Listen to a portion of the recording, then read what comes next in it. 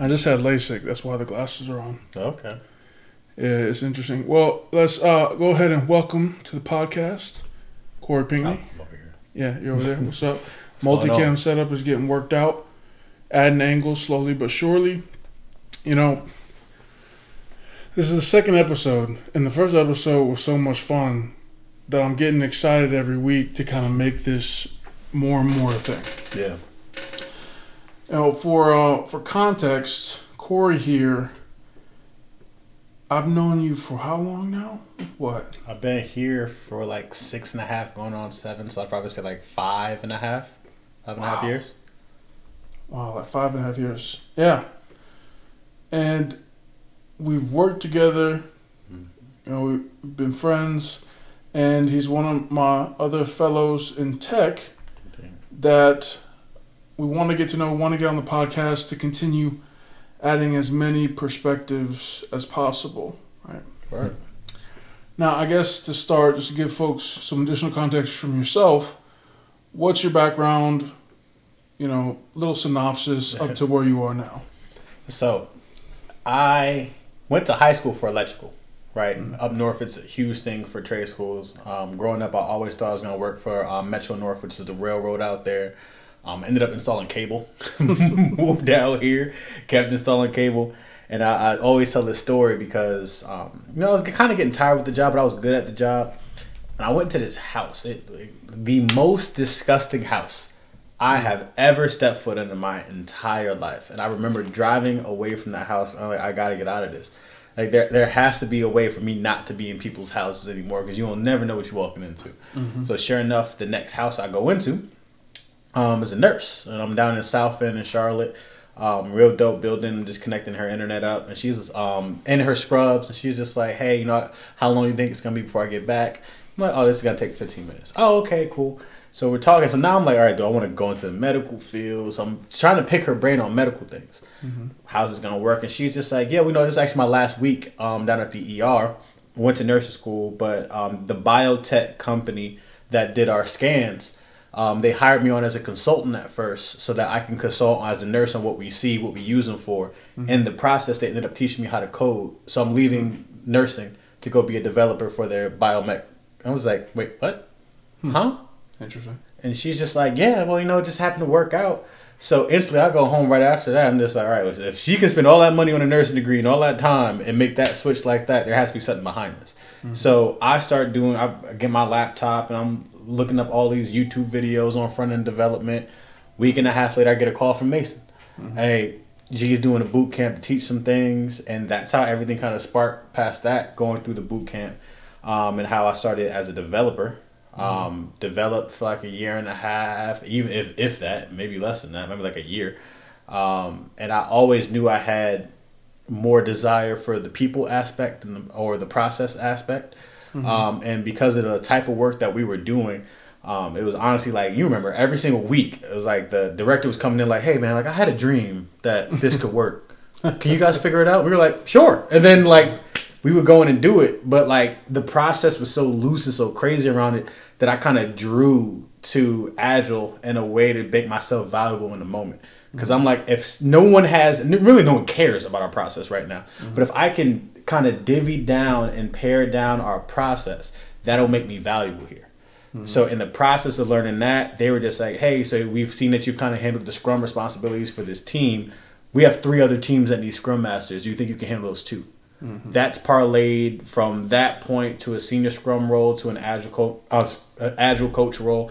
I'm currently an RTE or release trained engineer at Bank of America.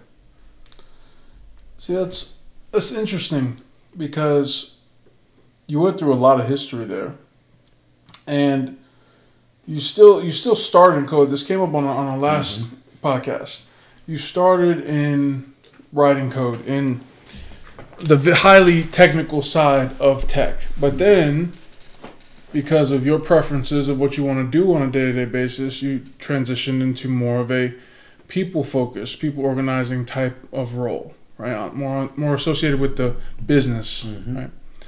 So, can you tell us kind of more your thought process around how that happened, A, and B, what really motivated you and solidified that was the course that you wanted to take as time went on?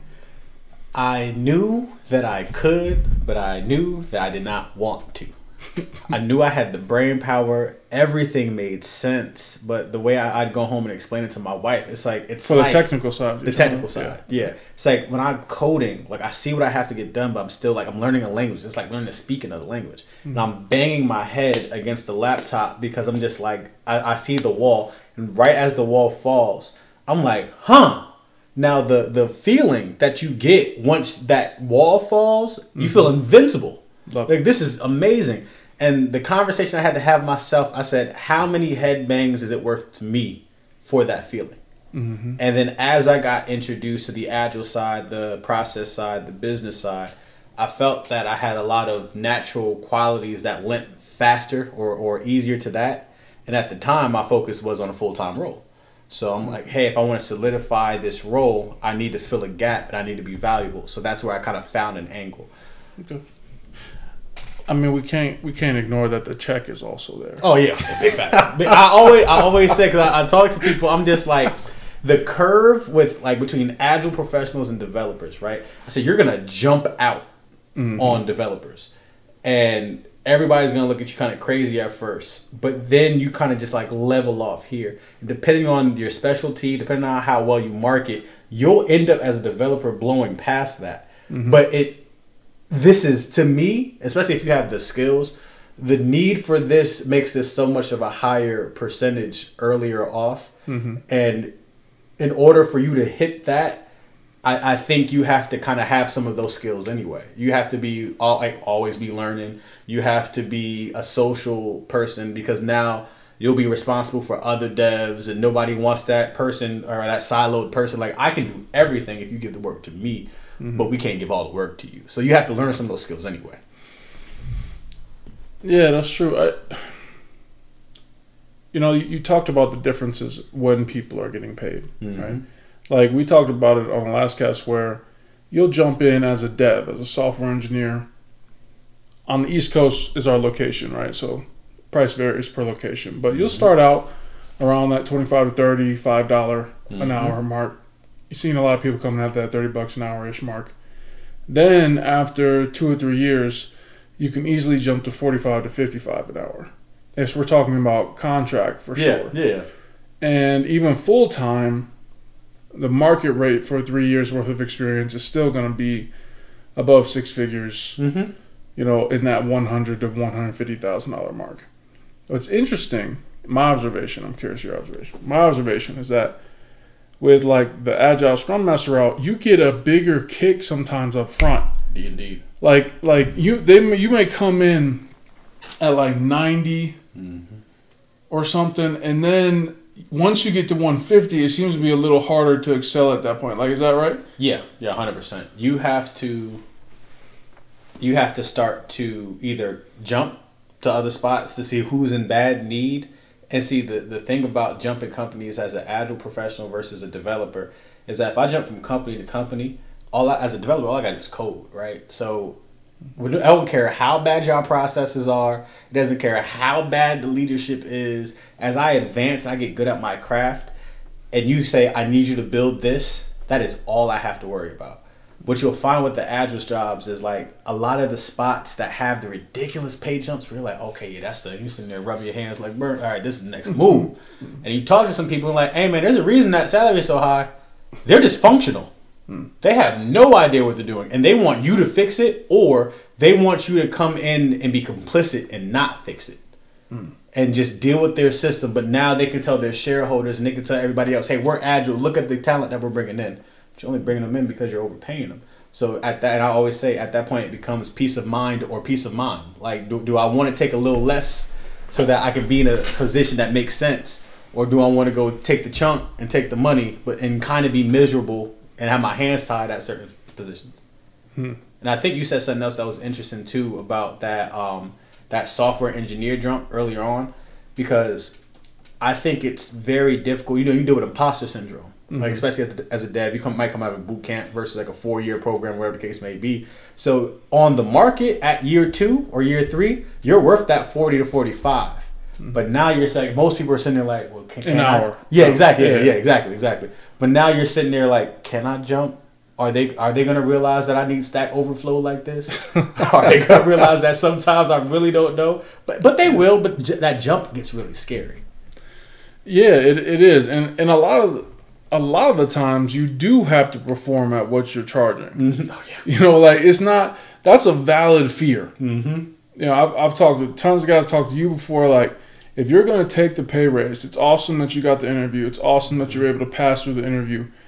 One of the things you really got to consider, if you're going to take the job, can you do the job? That requires honest self-reflection, and is really the most difficult part sometimes, especially if you're one of those few technical people, technical devs who are really good at interviewing, who are really interpersonal, are good at winning at the interview side. Mm-hmm. If you can't follow it up, then you're going to be out of a job very quickly. Indeed. Which is one of the reasons why I always say that I love tech, because it is based on what you actually know. Mm-hmm.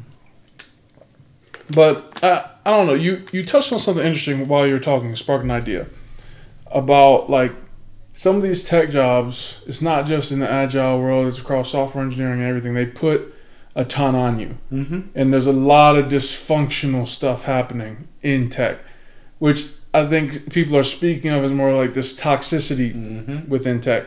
So I'm just curious to hear from you. What are some of like your big tech toxic moments? Dog. So and I work for what they see to be the evil empire, right? Like before I joined the bank, everybody was just like, whatever you do, like we know you looking to leave wherever you at. Whatever you do, don't go there. We won't say what bake, but we got a lot of bakes around us. You can chop there. We got a lot of bakes. But the bakes, they have a reputation. Yeah, a crazy reputation. And I have been very, very happy. I'm going to have one evil empire moment where I'm like, oh, that's what they were talking about. And they fixed it. They pulled that out real quick in 2 seconds. And I was like, huh, okay. I say that because I've had such an excellent experience being here, right? But it's about what you appear to be versus what you actually are. When you're a process change leader, you're a change agent, as they call it, you kind of come in with a sense of optimism. Like, hey, if I identify the flaws, they brought me here because they want to fix the flaws. And because they want to fix the flaws, they'll allow me to fix the flaws. That's the non-toxic thought process. Exactly. Yeah. And then you get there and you're just like, hey, man, do y'all realize that your oil's leaking? And they're just like, Yeah, we like it that way. Yeah, exactly. It's not just, we know it's there and we trying to fix it. Sometimes... But sometimes they be like, yeah, we like it that way. It's supposed to be that way. This is how we budget.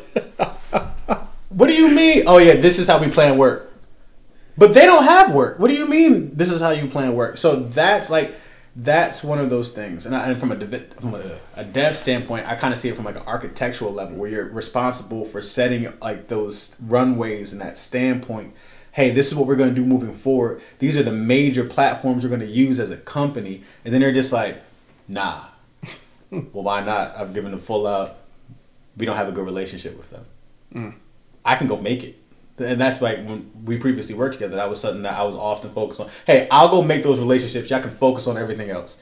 But these are the conversations we need to be having. So that makes sense from the job perspective, right? Like me having to work a job, there's definitely toxicity and just even how the company expects you to fulfill your obligations a lot of times. But what about from the interpersonal perspective, like colleagues in tech? Have you noticed any patterns and personas? Like, I mean, I can give you an opinion. This is something I've been thinking about. Right? Like, I've been thinking a lot about hustle culture. Copy. Right? Now, full disclosure, y'all, I think I was an unknown, very high advocate for hustle culture. My bad. Like, that was just kind of who I am, who I was. Tell a story about that, about you. You get there, you can let the stories out. It's fine. But I'm saying the bad side of hustle culture, because I think there's good sides of hustle culture. I believe in the hustle. Indeed. I believe in working hard, and I'm firm on that. I hate laziness, right? But when it comes to the toxic side of hustle culture, as in, yeah, you should work until, who cares about your family? Who cares about what sacrifices you have to make? Let's sacrifice every other metric of success except monetary gain. Yeah.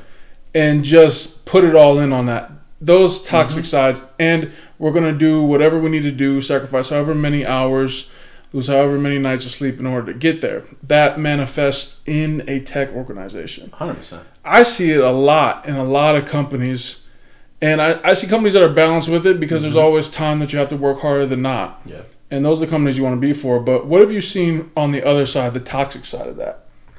So I always say buzzwords kill companies, right? Buzzwords drive a lot of that toxicity, that overwork, that underappreciation. I think agile is a buzzword, unfortunately, in my world, especially because it always is going to trickle down to your development team. And the way I see it, you promise certain things to your shareholders. You promise certain things. Hey, we're going to be agile by 2023. Well, what does that mean? Well, it means that, and then you'll get the KPIs. It means that this box gets checked, this box gets checked, and this box gets checked. So, however we meet that, they'll never hear about.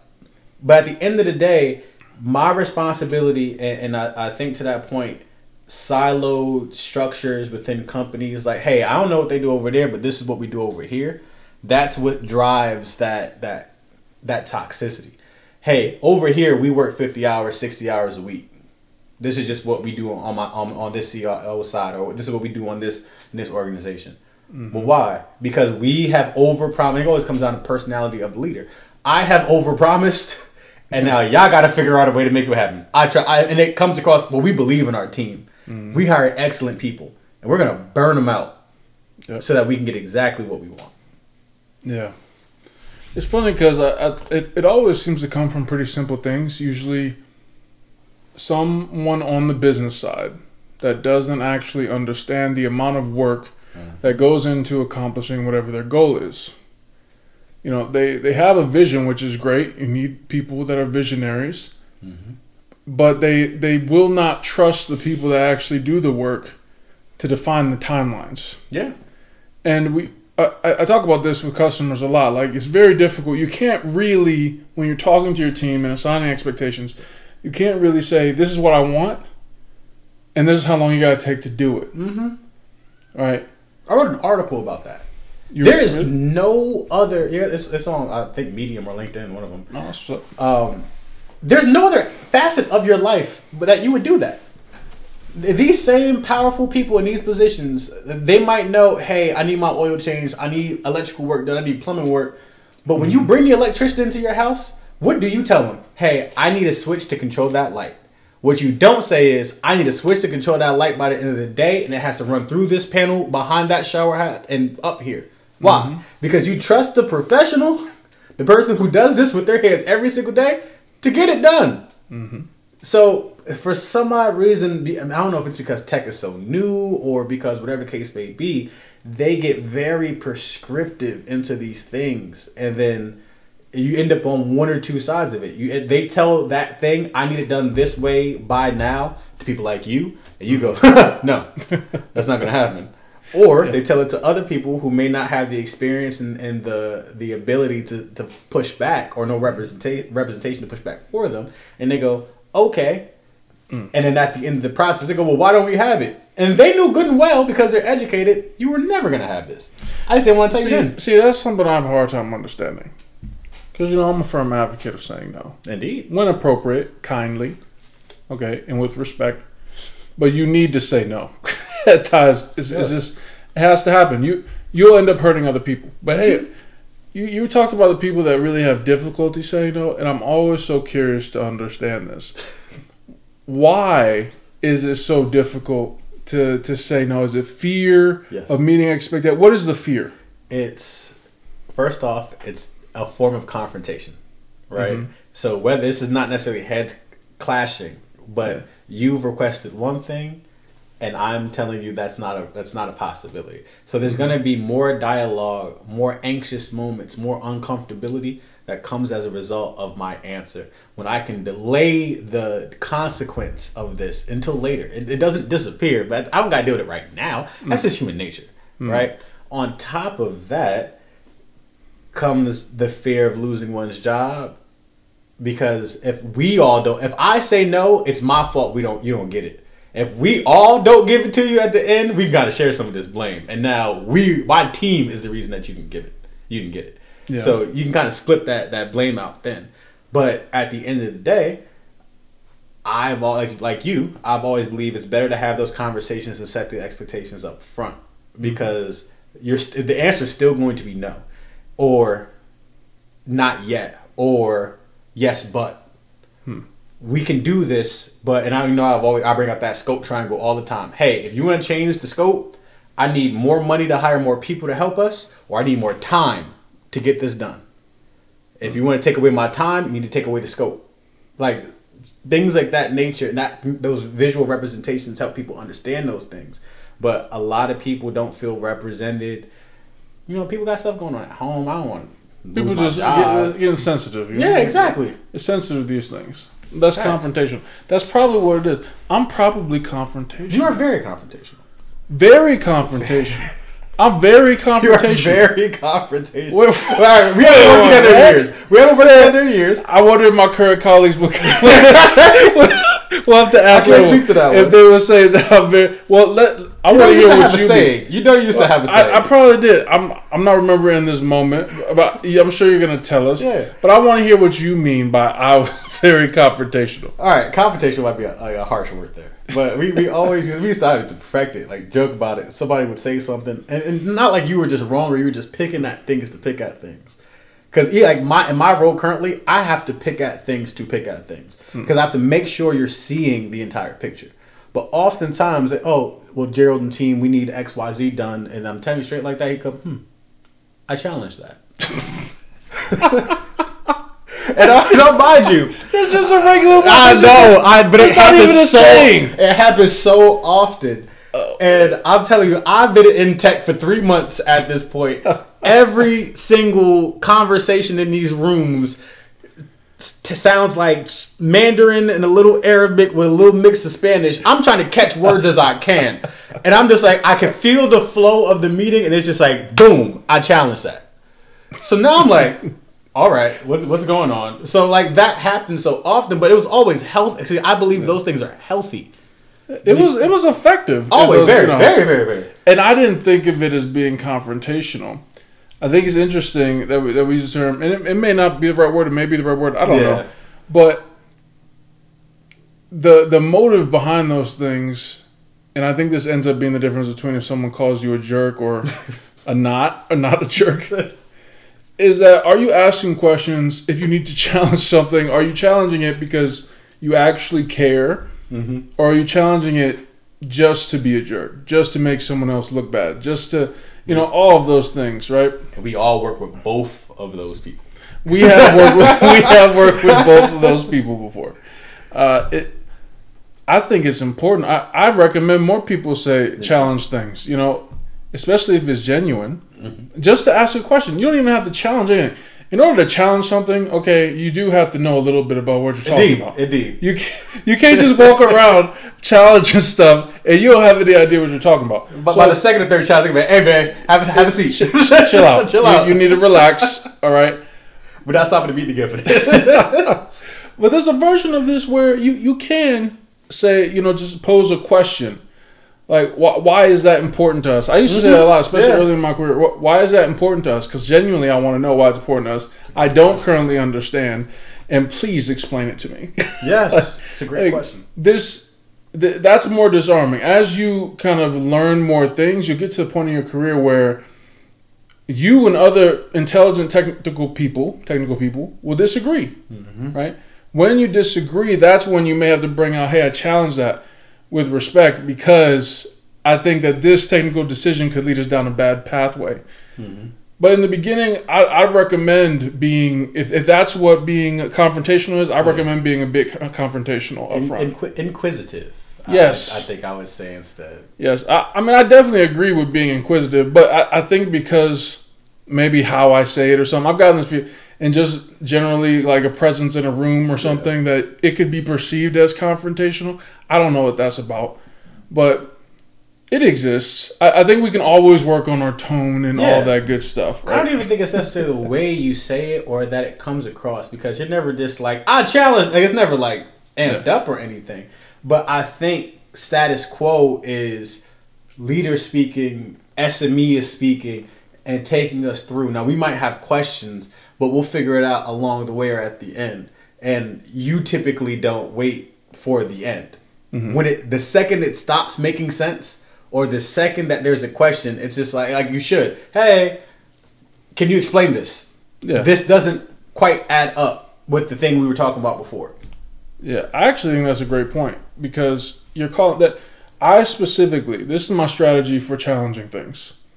My strategy for challenging things is, if someone states an assumption, first of all, thank you for stating your assumption, because now at least I know what you're operating off of. Second of all, I may or may not agree with that assumption. If I disagree with the assumption or question the assumption that all of your data after this statement is going to be about, I gotta stop. I gotta ask you about that assumption right there. What was that you just said? Yeah. Ma'am, what was that you just said? Sir, okay, so you're saying that, quantum mechanics is the future of everything based on the assumption that, all telephones that were ever created were blue. Like, I don't agree with that assumption. I don't even know how they made that leap. I don't know how it connects. Where are we going? And it's an extreme example. Yeah, but that's when you're in these rooms talking about stuff. That's the craziest stuff you'll see. You'll hear about. This is how this ties to our corporate objective. Just for folks on the line, right? That these companies that everyone works for releases these company objectives like every year. Yeah. They talk about all the profits, where they plan on putting the money, blah blah blah, and they tell their corporate objective. So at the time when we're working, our corporate objective is digital transformation. We're going to do this and yada yada yada. The whole bucket. So that's the thing that everyone's trying to tie this to, right? So you had to initially validate the assumptions of what the heck is digital transformation. Yep. What are we talking about? What does it mean for organizations, for people, for processes, for the type of technologies we're using? What does that mean for all of that to change? Buzzword. Yeah. Digital transformation as a buzz term, I guess. I can't say buzzword.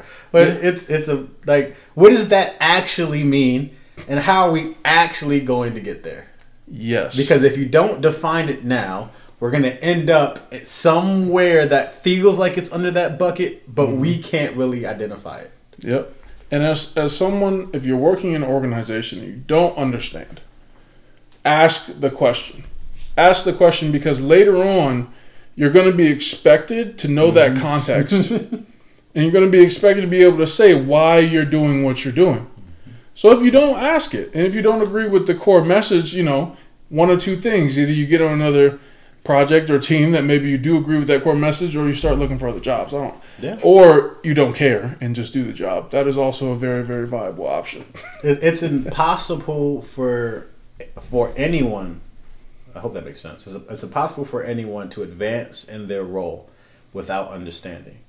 So, I can tell you from I've watched job descriptions, I've written job descriptions, I've done a lot of things for different companies, to where I'll give you an example where you might see an associate software engineer, and it's can do development work with the assistance of a senior lead, and then you get software engineer, and it's can do software work without assistance from a senior lead. Senior leads development work while teaching and assisting others with their software work. So that's the natural progression, and you can only get there through understanding. And that doesn't mean just in a developer sense understanding of the code you're writing.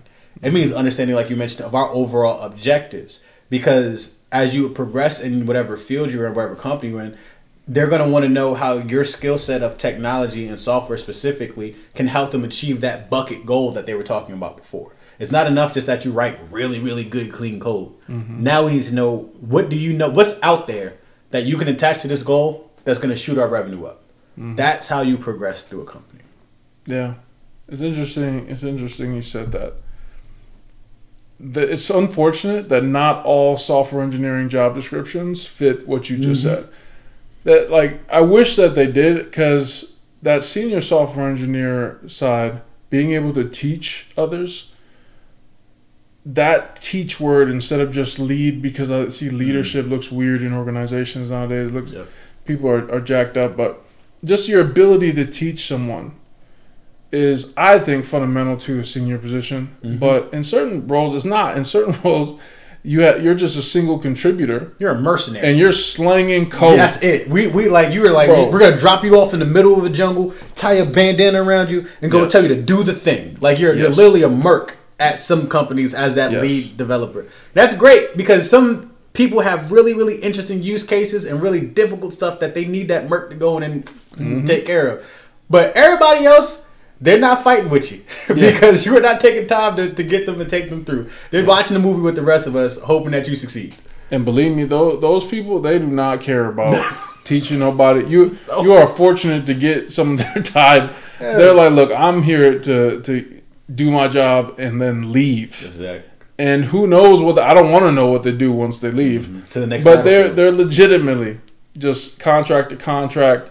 Even full-time. I know a lot of full-time mercs that they have to put them even under special categories in the organization so that they're left alone from a lot of administrative minutia. Like, this is, if you get elite, so if you get to the top of single contributor roles, you can get some very interesting, but that requires a lot of work. I say that requires a lot of the hustle culture. You better be like that. Yeah, you got to be real nice. And you got to be real nice over about 20 years. Yeah, gotta have the track record. That consistency, man. Yeah, it's interesting because I never thought that would be a thing in Agile either. But there are Agile works too. Like coaches who, and of course, like a lot of people will salary hop. But like, there's like, you know how they used to like headhunters? Like, you have the salesperson who has a great sales record and, he does XYZ the second he becomes available, we're going to go get them. They're that way in the coaching space and the RTE space too. Their people are waiting. The second they see that LinkedIn turn a little weird, or that you go to a mixer, or how's everything going over there? Okay, we know we need help. And they're telling their leadership, wait, the second that we get room, this is who we can bring in if we want to make changes. Because a lot of these, due to social media, podcast, stuff like this, a lot of people have names. So you might have read somebody's article in your journey to trying to be a better Agile professional. You might have read or listened to somebody's video or podcast, whatever the case may be. So now they put that person in front of you, and they're hoping the morale boost pulls everybody alongside. So, wow, that's interesting, man. I'm curious. I love to ask people all this question just because I feel like this stuff is stuff people don't talk about. Right. What's the most interesting interviews or job offers you've ever had and been through? What was that? Interesting. All right. So this is recent. Okay. And you have reminded me to keep companies out of this. But about 4 weeks ago, I went and got my SPC. So the SPC is SAFe, or Scaled Agile Framework. It's their top certification. It's a mastery level certification, which means that I can now train and certify people in SAFe, right? Okay. Now they have like SPCT fellows. Those are people who are like, it's like an elitist group at the top of people who like set the standards, write the articles, do a lot of those things of which gets handed down in that information. And I the class I took for my SPC was by Dean Leftingwell, the head of all SAFe. And he was just like, we had somebody. Bro, I love you, man, but I hate Agile, bro. I know. I don't hate it. I just hate, like, you're talking about this, and I feel this welling up inside me, and I want the people to know, and I want you to know that even though I still love you so much, bro, you're my brother, okay? That I despise what Agile has become. When you said SAFe, I felt the hair stand up on the back of my neck. Dog, if it ain't catchy, don't nobody want it. Not because SAFe is so terrible or Scrum is so terrible, whatever Agile methodology deal you want to do, whatever. It's just, I feel like it's gotten so far from what it was intended to be because it's so difficult to scale up what the original principles were. Yeah. Well, I mean, and I think people make it hard. Yeah. I don't think it needs to be. Agile at its base is constant feedback and constant change in a variable, unstable world of technology or whatever it is. It's like, it's the very thought of complex versus complicated. If I'm building a skyscraper and I got 10 stories, that's not complex. It's complicated. It's like 1 floor, 2 floor, 3 floor. We know what's happening. I'm building software. That's where complicated becomes complex. And I need constant checks to say, hey, the thing we build, do we still want it? All right, do people still need it? All right, does this still make sense? That's at its core what any Agile is. Those are the positive aspects of it. I agree with all that. All that you just said, I agree with. What I see Agile and Safe becoming now is a way to track team productivity that then gets tied back to incentives, which is not what you're really supposed to be doing. Absolutely not. But on the business side and in these companies ends up happening. Mm-hmm. So now when we're supposed to be just being open and honest and having these retrospectives where everyone can feel free and clear to talk about mistakes, all that good stuff. They know in the back of their head that their boss's boss and above is looking at those overall metrics that are being captured. Yeah. Via Scrum, whatever, and using it to grade people in their productivity based on features that they picked up. Yeah. That's the manifestation that I've seen that I don't like. I'm not saying it's everywhere. Yeah. I'm not saying that all Agile is bad. I'm saying the people that have taken it in order to accomplish that end, it sickens me. And so how people talk about Agile ends up becoming annoying to me. Yeah, because you're just like marshmallows and rainbows and let's all get together and get fast feedback. And you're just like, hey man, these meetings suck. These Scrum Masters suck. Why are there so many suck. Meetings? Yeah, we went from one stand-up, that we're having every morning. Okay, fine. Now it's one stand-up a week. Now it's one stand-up every morning. And that's fine. But then we have retros. And then we have all this stuff. And why is there so many freaking sticky notes? There's so many sticky notes. Virtual or in real life. I don't know which one annoys me more. Definitely virtual for me. And I'm sitting here, I'm like, okay, why? We're still... Visibility. Bro, you read Extreme Programming. You read like the Agile. I mean, I'm a certified Scrum Master. I still don't want to talk about it. It's one of those things I'm traumatized about. But I went through the coursework. It's probably old. But I'm saying that all of these meetings turned into, okay, how can we as the business... I'm reading the Scrum thing, and I'm like, oh, this is great. I'm like, man, this is good. This is good stuff. Yeah, it's applying extreme programming principles. Yeah, I like the pair programming. I can even get down with test-driven development, especially on back-end services. Maybe a little more annoying on the front end, but whatever. Yeah. We'll just make it happen. But then it's like, okay, we need this meeting, and we need this meeting. Then we need to track these metrics, and then we're going to have this exercise. And then we brought in all the design thinking stuff, and then they started trying to like mix design thinking and Agile and put it together in some nice Agile design pie. I think they're moving too fast for that. I just, all of it. It was like, bro, what just happened to us sitting down and programming together, having these user stories, having these personas to make sure that the features we're building matter, and then having daily check-ins to make sure that we're all thinking about this the same way. And then every week or two, let's have a retro. You have opened up a hole that is a bigger issue with the enactors of Agile than Agile itself. It's like Agile itself is such a basic framework that it's pure, right? That's why there's so many different flavors of it, because so many people have so many different ways to enact this very, very basic idea, and then they start tacking on top of it. To where I would ask you, if not for all those meetings, I know people, I think the only thing that's worse than them having so many meetings is that when they hear the word ceremony, stop calling this a freaking ceremony. Oh my gosh, what am I at a wedding? Yeah, what are we talking about? Kindergarten graduation? Who's walking me down the aisle? I don't get a sash? What are we saying? I don't want to go to a ceremony if I don't get like a sash or something. But to that point, if we don't discuss these things there, if we don't retro there, when do we do it? So that's always my question. And to the point of what I was making, so many people just take the book and they go, all right, guys, today we're going to have a stand-up. Dev Hulk, what did you do today? Yep. What did you do? You going to do the same thing tomorrow? Okay. Do you need help? No. Your madam talking to you. Okay, cool. and that's what it goes through, because people don't dig. And people don't have... And that interpersonal skill makes a lot. Like, I always tell people, like, especially when I was a Scrum Master, I'm like, I have the most worst job in the... Like, I'm really happy and well compensated. But I'm like, I have none of the value to add.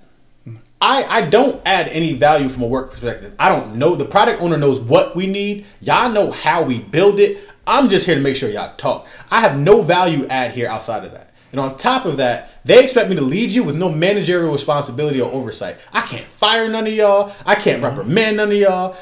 And to that point, that's why every Scrum Master deals with the team where it's like 4 or 5 people are on board, and is the person in the corner like, hey, I have a few choice words. I won't say because I'm on the clock, but don't talk to me.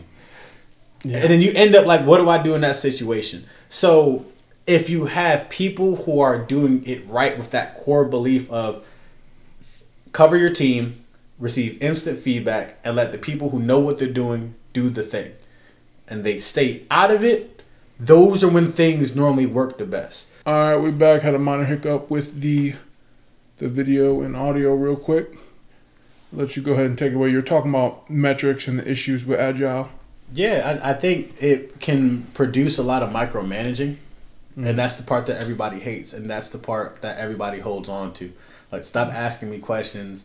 Like, I remember I had a team where I came on because another Scrum Master, they had to remove him because he was constantly butting heads with the product managers. And a team of about 6 or 7. And I'm a very laid back person, right? Especially in the professional setting, because I believe in not over talking. And I hate it. I hate when people feel like they have to speak so that everybody knows, like, hey, I'm aware of what we're talking about in this conversation. It's like, nah, dog, we can just talk, and you don't have to keep jumping into this. So oftentimes, especially because of my development background, we might have a stand-up, hey, 8 minutes. Everybody good? This is what the board says should have been done around this time. Everybody good here? Does anybody need help? All right. And I'm working on other stuff. I'm preparing reports. I'm talking to business leaders. I'm helping them get their stuff right so we can get like what they call like that clean burning fuel in front of the team. So y'all not wondering what comes next. Y'all can just go get it. And I'll have a team member come tap me on my shoulder like twice a day. Like once like maybe 2 hours after the stand-up, and once like an hour before I went home. And he would come to me, hey, Cory. I'm like, what's up, man? Yeah, so, I was working on such and such, and I got this done. I had a little issue here, but I'm waiting on bruh from over there. I'm like, cool. Oh, I'm trying to be like, all right, sweet. At the end of the day, hey, man, yeah, I talked to the dude at the end of the joint, and he told me he was going to help me with X, Y, Z, and I'm good going in tomorrow. I'm like, cool. All right. Happened like 2 weeks straight. And after like 2 weeks, I'm like, hey, man, like, I'm doing stuff. Like, is there a reason that you keep talking to me? You can't say that as a Scrum Master because you exist to help the team. But, like, is there a reason that you keep giving me these updates? Why are you talking to me so much? Yeah, so much. Like, I'm not your boss. That's number one. And number two, like you mentioned. Sometimes I think you are the boss, though. I have seen. Sometimes they think you're the boss. Like, both the person in that position may think they're the boss, and sometimes I think the team looks at them like the boss until they realize they're not. I have no power. And I think the term Scrum Master gives some really eerie, weird vibes. It does. I mean, it literally has the word master. It has the word master in it. Like, they have to be responsible for something. Yeah. So, in that point, he's just like, nah, this is just what the old Scrum Master used to ask us to do. And I'm like, so it just so happened that, like, we had like our retro or like another meeting come up. I'm just like, were you guys used to giving? I wasn't like calling him a liar. I'm like, this is weird. I've never seen it before. Like, how often were you guys giving updates to bruh? And they're like, well, first off, he would make us make every single story we write 1 point. Jeez. So that he could see as we finished every single thing. Then he would make us do this, and that, and we'd have to come talk. Or he would walk by us, and he would come, hey, so what you got going on? What you doing? Bro. Okay, cool. Oh, my God. And I'm just like, and y'all ain't choke him out 3 days in? And they're just like, we just thought this is regular. No. And I'll swing it back with another point, because the thing that separates people who do Scrum versus Agile professionals and people who really get it is the ability to affect a person's heart and mind. If a person feels comfortable being represented, if a person feels like they have air cover to speak back and speak up like we talked about earlier, and not get pushed back on themselves, if you hold that umbrella under them, on my train, I'm responsible for our 3rd largest revenue train in all of my institution, right? Mm-hmm. We have 85% of our teams work in India from a development standard. I'm one of 4 that are in Charlotte. All of our product managers are in California. I think we have 1 in Scranton, Pennsylvania. So random. Right. Okay. So I got a Scrum Master in Atlanta. I got a Scrum Master in Isn't that Jersey. The office? Isn't Scranton like the? Yeah, that's where it's from. It's in Pennsylvania too. Scranton, Pennsylvania. Oh, yeah. wow. The Electric City. What? Yeah. So I had to ask. I'm sorry. Yeah, no, that's the only reason you know what Scranton is because exactly. of The Office. Like even in the back of your mind. So I'm talking to my PMs, and I can't get them to come to this meeting that we have where we work on the epics and the big buckets of work that come down the line. Right? I can't get them to attend my meeting, and I'm talking to one of them. And she's just like, well, I asked her, I said, well, when do you talk to the team about what work's coming up? She goes, in their stand-ups. I go, you're attending team stand-ups? And she's like, yeah. I go to look at my calendar. I'm like, these team stand-ups are at 7 a.m. Eastern time. You're waking up at 4 a.m. to attend these calls? Well, yeah, I thought I had to. I said, I promise you will never have to do that again. If you come here at 2 o'clock, which is, I think, 11 West Coast time, you'll never have to do that again if you come to this one meeting. She ain't missed a meeting since. But those are the hearts and minds. Those are now, of course, because of the time differential, they kind of expect you, like, hey, we know you're on the West Coast, but you work on Eastern because that's where the headquarters is. They get that. But at the same time, if I can free up an hour of your morning every single time, you're going to perk up and pay attention here. So it's about finding the things of each and every individual that you're responsible for and finding how to make them or assist them in doing what they want to do. No, it makes sense, man.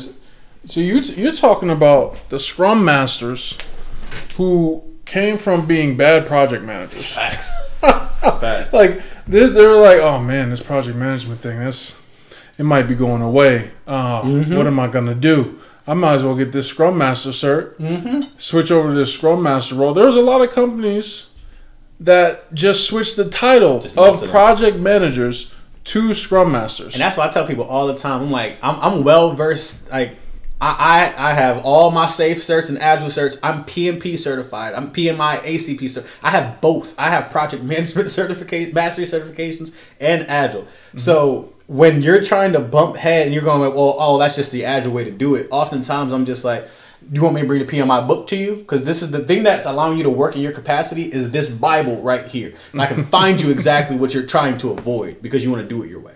You sound a little confrontational there. I be so confrontational in those situations. That's me. Oh yeah, 100%. Because like it's one of those situations, and I ain't gonna put you back on the spot, but I know you're in a situation when you talk at a certain level because you believe other people don't understand. So you're not wishing to inform. Because if you are wishing to inform, you go, well, Cory, the PMO, our PMO just doesn't do that. These are the documents that kind of support so you can get on board. But you're just trying to talk above and not have to explain. Yeah. So now we're going to have to fact check some of this. Okay, well, let's bring the documents to really see how we move here. Oh, it's this way? You got your love. It's profoundly frustrating. And there's, depending on how old the organization is that you're in, they have policies that were put in place 100 years ago that they're still following today, and nobody knows why. Nobody understands why are we still doing this today. So, but no one's brave enough to ask, hey, excuse me, why are we doing this? And then they say, oh, because XYZ, that's how we do it every quarter. Some other generic answer like that. And you're like, but why is it important? Why, like, what?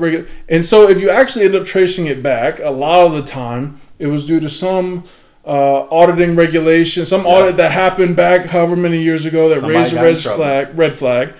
They were trying to solve a specific problem that everyone forgot they were trying to solve, and this policy was the best way to do it at the time. Yeah. And that's good. It was reasonable at the time. But now, if we actually ask this question, that problem y'all was trying to solve, there's a lot of different ways to solve that problem now. There's a lot of newer, better approaches that we can use to solve that problem, but no one even is brave enough to ask the question why this thing exists. And I'll ask you, because something that has affected me, and I've watched affect other people, especially in the development realm, is that of degrees. Yeah. We've been requiring degrees for inside positions at this company or corporate positions at this company since XYZ. Now, mind you, the landscape tells you, you go to the big players in this game, the big dogs in this game, they don't care where you went to college. No. They don't care if you went to college. They care that you can do the job because they know how fast this is moving and they got money to make.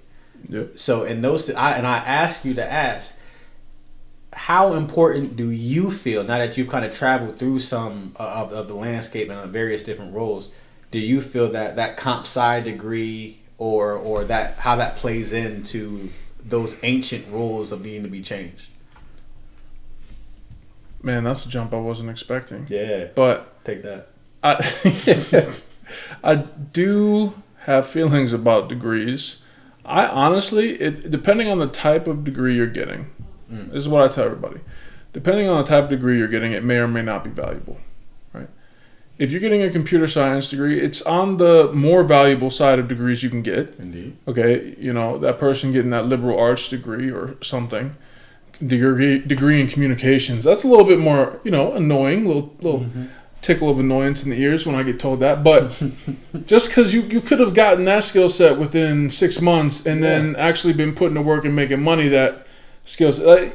Anyway, that's a whole other thing. But if you're going to be a doctor or a lawyer, of course, get your degree. It's a valuable degree. You need it. Please get it. Please, okay, I want you to be that educated. I want you to touch me if you don't got it. Don't touch me if you don't got it. All right, and read a little more even on top of it, right? Like do research specific to me, right? If you're a doctor or a lawyer. But if you are just trying to make more money for your family and you want to do that as quickly as possible, a degree isn't necessary if you're trying to do it in tech. You can, really, I've seen multiple people do this, myself included, educate yourself, and in a year and a half, be in a job making money. Big facts. Year and a half. I've seen it happen in less, but I'd say think about it in terms of a year and a half. If you really put in this grind, that includes the boot camp, that includes looking for jobs, that includes projects, side projects, building your portfolio, that includes all the further education on what you actually want to specialize in, that includes networking and meeting the people you need to meet, like all those things falling into the right place to where you can get a job making $25 to $35 an hour as a software developer, software engineer, whatever. Don't think the degree is necessary. Now, that's the education opinion I have on degrees for getting in, for the entry point. Then there's the education conversation around furthering yourself in your career. Okay. Here, there's different paths. Okay. If you want to just go the straight software engineering path, keep learning, keep honing your craft. You can, as soon as you get that 2 or 3 years experience, you can keep progressing and get to $150,000 plus a year in a reasonable amount of time. As long as you keep. Now, you're going to have to go back and learn all those things those folks in the degree learned. You're going to need to know data structures and algorithms. You're going to need to know computer science theory to a degree if you want to get past a certain point. Now, if you just want to always make $35 an hour, you might not have to do that. You might just have to learn how to create some buttons. And I don't want that to be low. 35 changed my life. Look, I know it changed. I know when I first hit that, it changed my life. Yo, real talk. I'm not mad at you. Yeah, I think that's okay. If you want to keep excelling, you're gonna have to choose a specialization, right? And so when you specialize, you're either gonna have to pursue further education in one of two ways. You'll get certifications in that specific area, which I think at that point in time makes a lot of sense. You should do that. Or you could get a degree, and in combination, maybe you already have a bachelor's of some sort and you're just making a pivot. Maybe you want to get a master's in that, and it doesn't take a lot of time. You can do it part-time, whatever. And say you love school, fine, do that too. That's great. You can make it really far in that, especially if you want to pursue academia and writing research for universities, things like that. But if you just want to make money, okay, if that's what we're talking about, you're going to talk about your hopes and dreams. No, you do not have to get a degree in order to make money. It may make sense once you're already in and making money, or if you just have all the money in the world to go to college and do that whole thing. That's my opinion. It's a solid opinion. Yeah. Well, look, bro, we're like an hour in to the pod already. It's been awesome having you. Thanks, man. The camera, my other camera went out, so I'm just gonna move this so that both of us can be in it. It was awesome having you on, man. I think as we expand the podcast, we'll have even larger groups and just all the guys kicking it and talking. I realize it's absurd how many friends we have in technology. Yeah.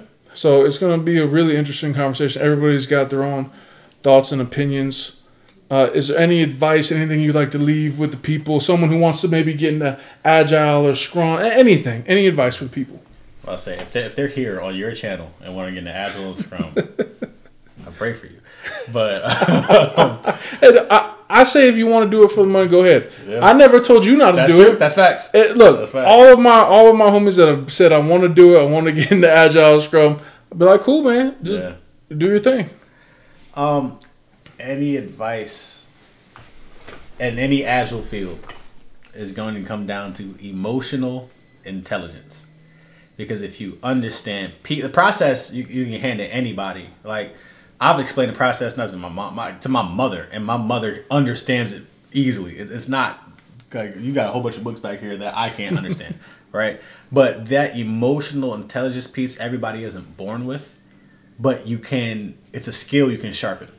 So read the books, do the tests, enact the things you learn, take notes, talk to people around you. That's where the same time that you'd have to put in coding is the same time in the opposite way that if you want to become really good at this, and I'm telling you, like, I've to the point of that SBC, once you get your SBC, you're available for director level positions. So I've seen some director level positions around 300, 350, like some really ridiculous ones, be all off that one certifications. So there is a very high limit there. But to that point, if you don't know how to interact with people, you will always run into a wall in our side of the business because there's nothing else for me to fall back on. Like, if I was a jerk of a person, but I wrote some cold code, they might deal with me. They might deal with me for some time. Yeah. But if they expect me to be a leader of people, and I'm bad at dealing with people, it's going to be a short leash. So that's all. That's the part I would leave with. Just work on emotional intelligence. See, now I got one more question because we didn't show this up because we talked about some of the toxic elements of hustle culture, but I want to hear the positive for you, the elements of hustle culture, and how long you had to hustle before you had broke in. Like, what's the time period of hustle? Still hustling. I mean, yeah, of course, but I mean, hey, well, still hustling. I hear that. It's not nearly as bad as it was before, but so specific. When I started coding, like there was, Aaliyah tell you, there was times I come home like, look, for the next 2.5 weeks, they just switched the language I'm learning again. So I'm not gonna have time for anything. I'm waking up at 5 and 6, and I'm studying until it's time for me to leave to work. And I get to work, we working through my lunch, I'm flipping through some things. I get home, I'm reading and studying until it's time to go to bed. That type of hustle. In the Agile sense, like to that emotional intelligence, I was taking notes on people to where, hey, I'm reviewing the notes. I'm not just writing it down. So I noticed that this person feels and likes these things, or this person does not like when these things happen. So if I can see it and get ahead of it, I'm studying people the way I was studying code before. So the hustle don't stop. You just have to bend it to what makes sense in your current position. Do you regret that hustle time period? Absolutely not. Yeah, I don't either. I ask that because people say, look, there is a point in time where you need to put in a solid 1 to 5 years of hustle, depending on where you can end anywhere in there. Some people put in a year or whatever, but there is a point in time in life where you need to do that if you really want to get where you're going. Yeah. And then always you got to refine that balance, right? Shoot, I've been trying to find the rebalance for the last 2 years. I never get how much, but yeah. I was in there for. I went back. I was in there for about 5 years, man. You was 5 years of just crazy focus. We'll get into that on another podcast, another conversation. What that actually looked like, because it's scary looking back. What that actually looked like. But all right, y'all. Thank you for coming to Tech in Motion. We really appreciate it. Like and subscribe if you've gotten this far, especially. We really appreciate y'all. Have a good one.